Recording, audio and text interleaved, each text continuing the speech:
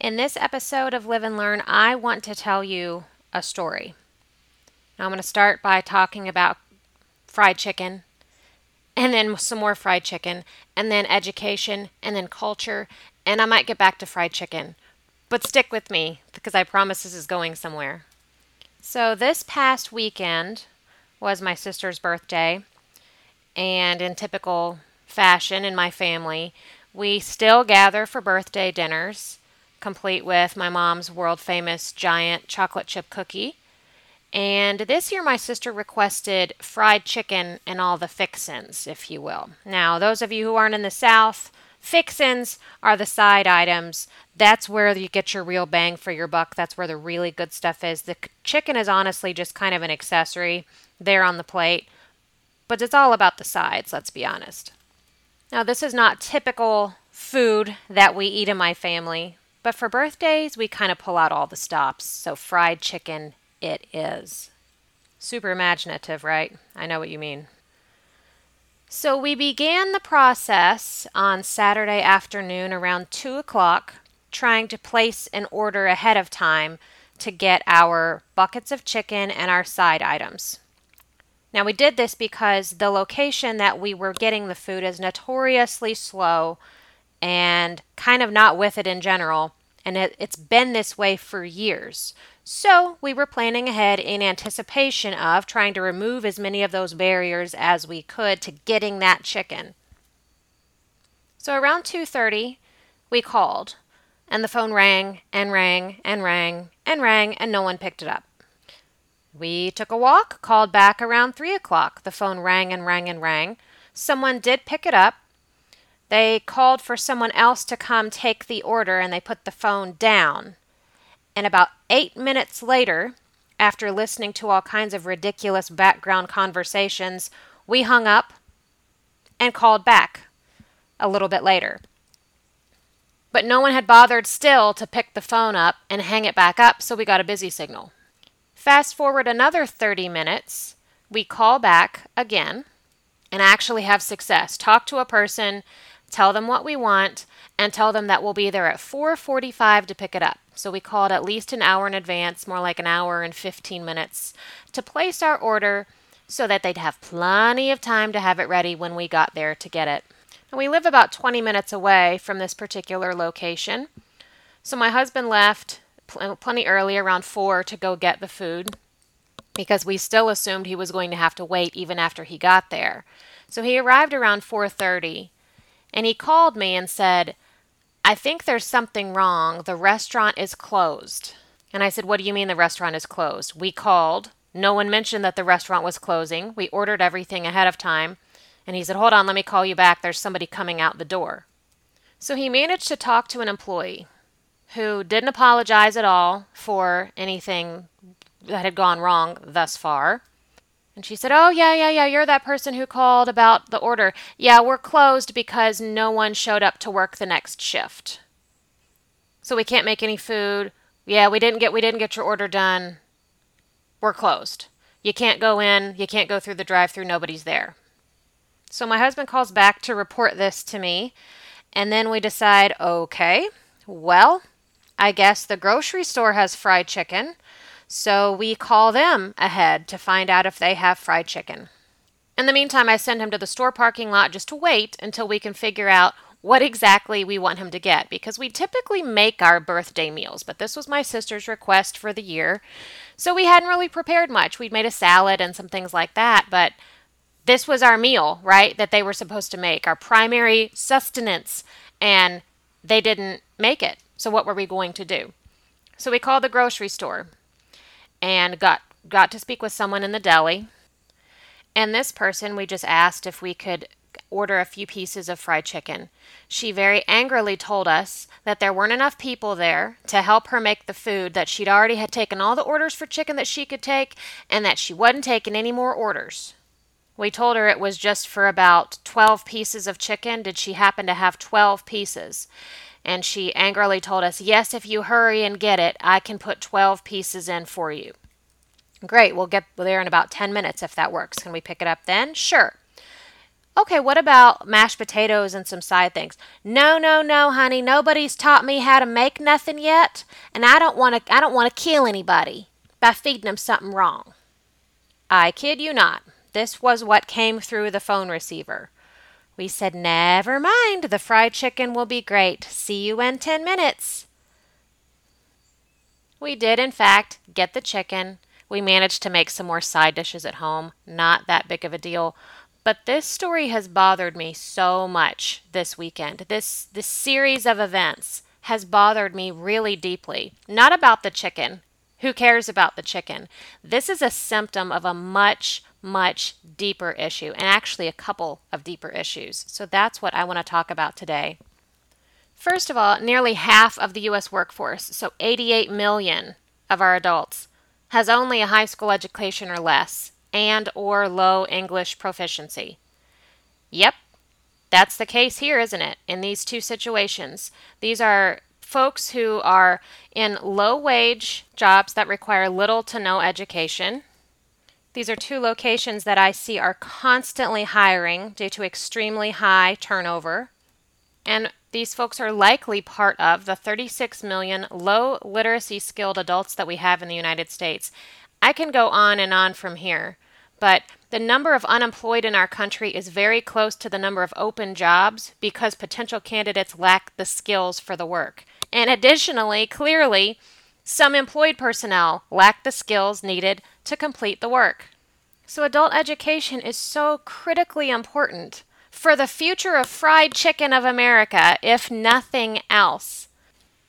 And yet our budgets continue to shrink. State budgets in general deal to medicate, educate, and incarcerate, as Reese Stagnolia puts it so well, because individuals with low basic skills are twice as likely to be unemployed, 3 times as likely to be in poverty, 4 times as likely to have poor health, and 8 times as likely to be incarcerated. But these are folks who are in working positions, yet they lack the skills, both soft skills and apparently problem-solving skills are part of soft skills, but also even the literacy, numeracy to solve problems in the workplace. They lack these skills even though they work in these jobs. But we don't even have a skilled enough workforce to fill jobs at a fast food restaurant.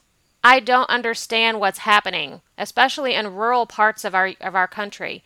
It's really bothersome to me, if you can't tell.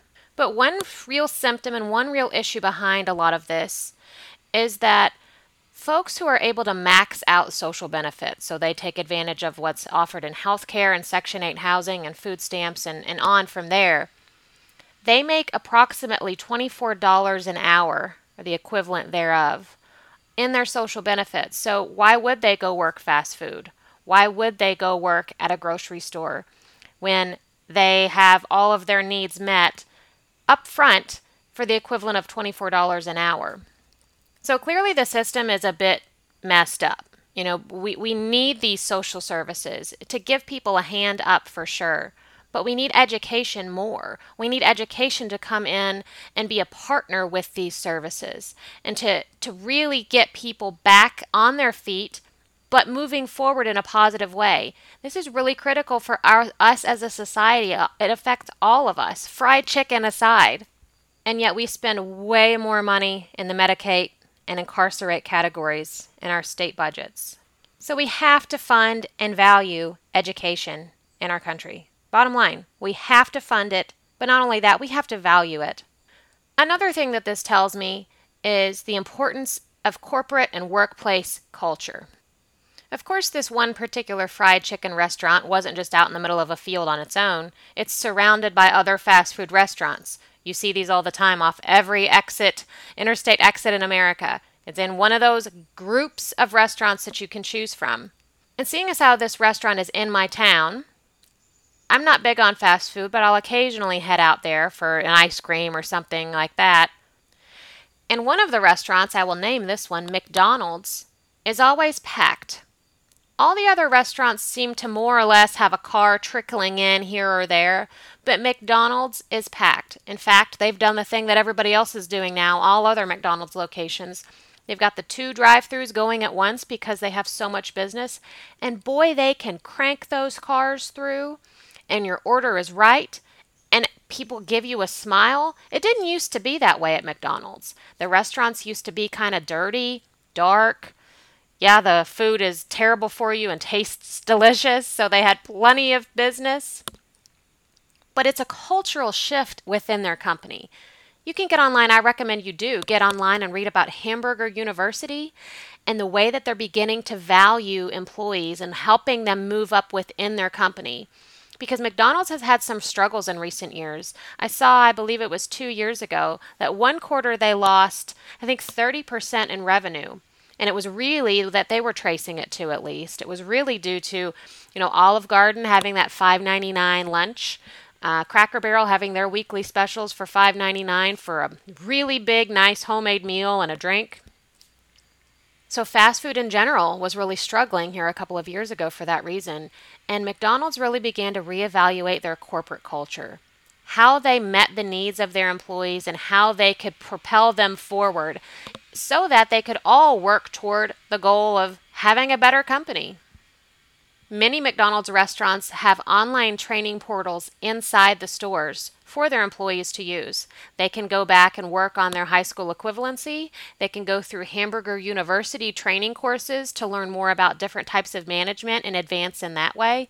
And then as they complete some of these milestones, they get raises. And while I don't know for sure, I have serious doubts that the fried chicken place has anything like that for their employees. So workplace culture, one that values employees' individual contributions, that provides dignity to them as people, and then gives them opportunities to advance. These are 3 pretty common sense elements to affecting the bottom line, but yet not many companies are going in that direction yet. And that's another really critical piece, is evaluating your workplace culture, how it affects your employees, and how it affects your goals as a company or as a school. You've heard me harp on numerous times that I think we live in a teacher-hating society right now.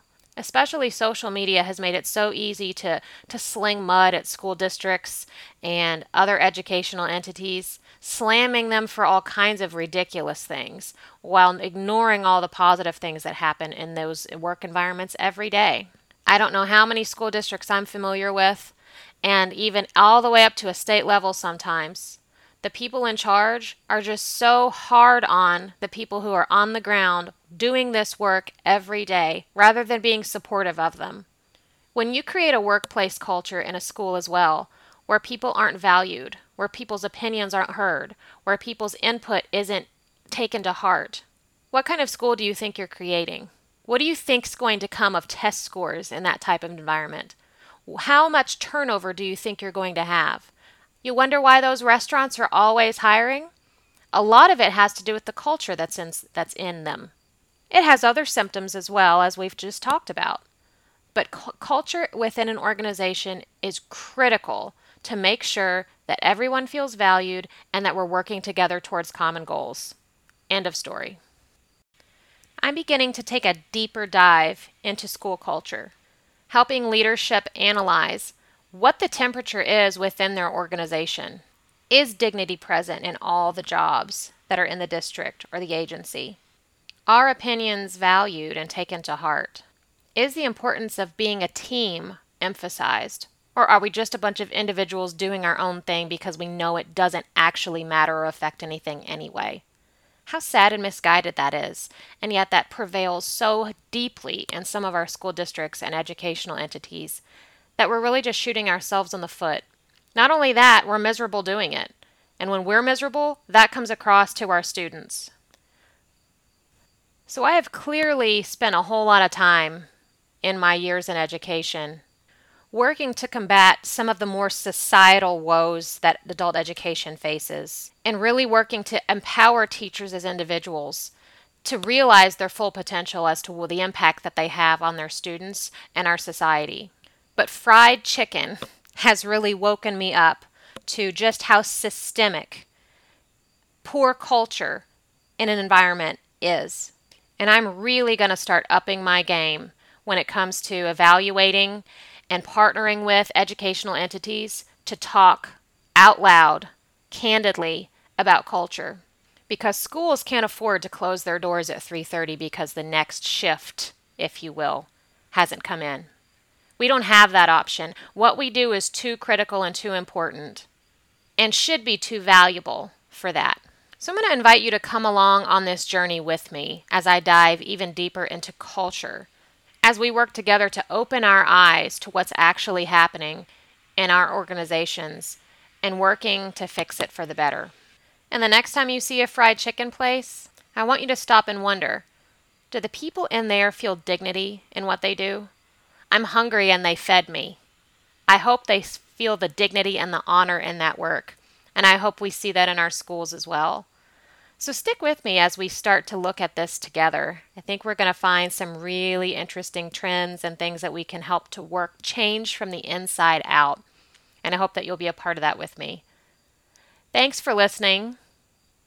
And if there's anything I can do to help with the culture in your environment, you know where to find me, scr.consulting. And until next time, stay curious.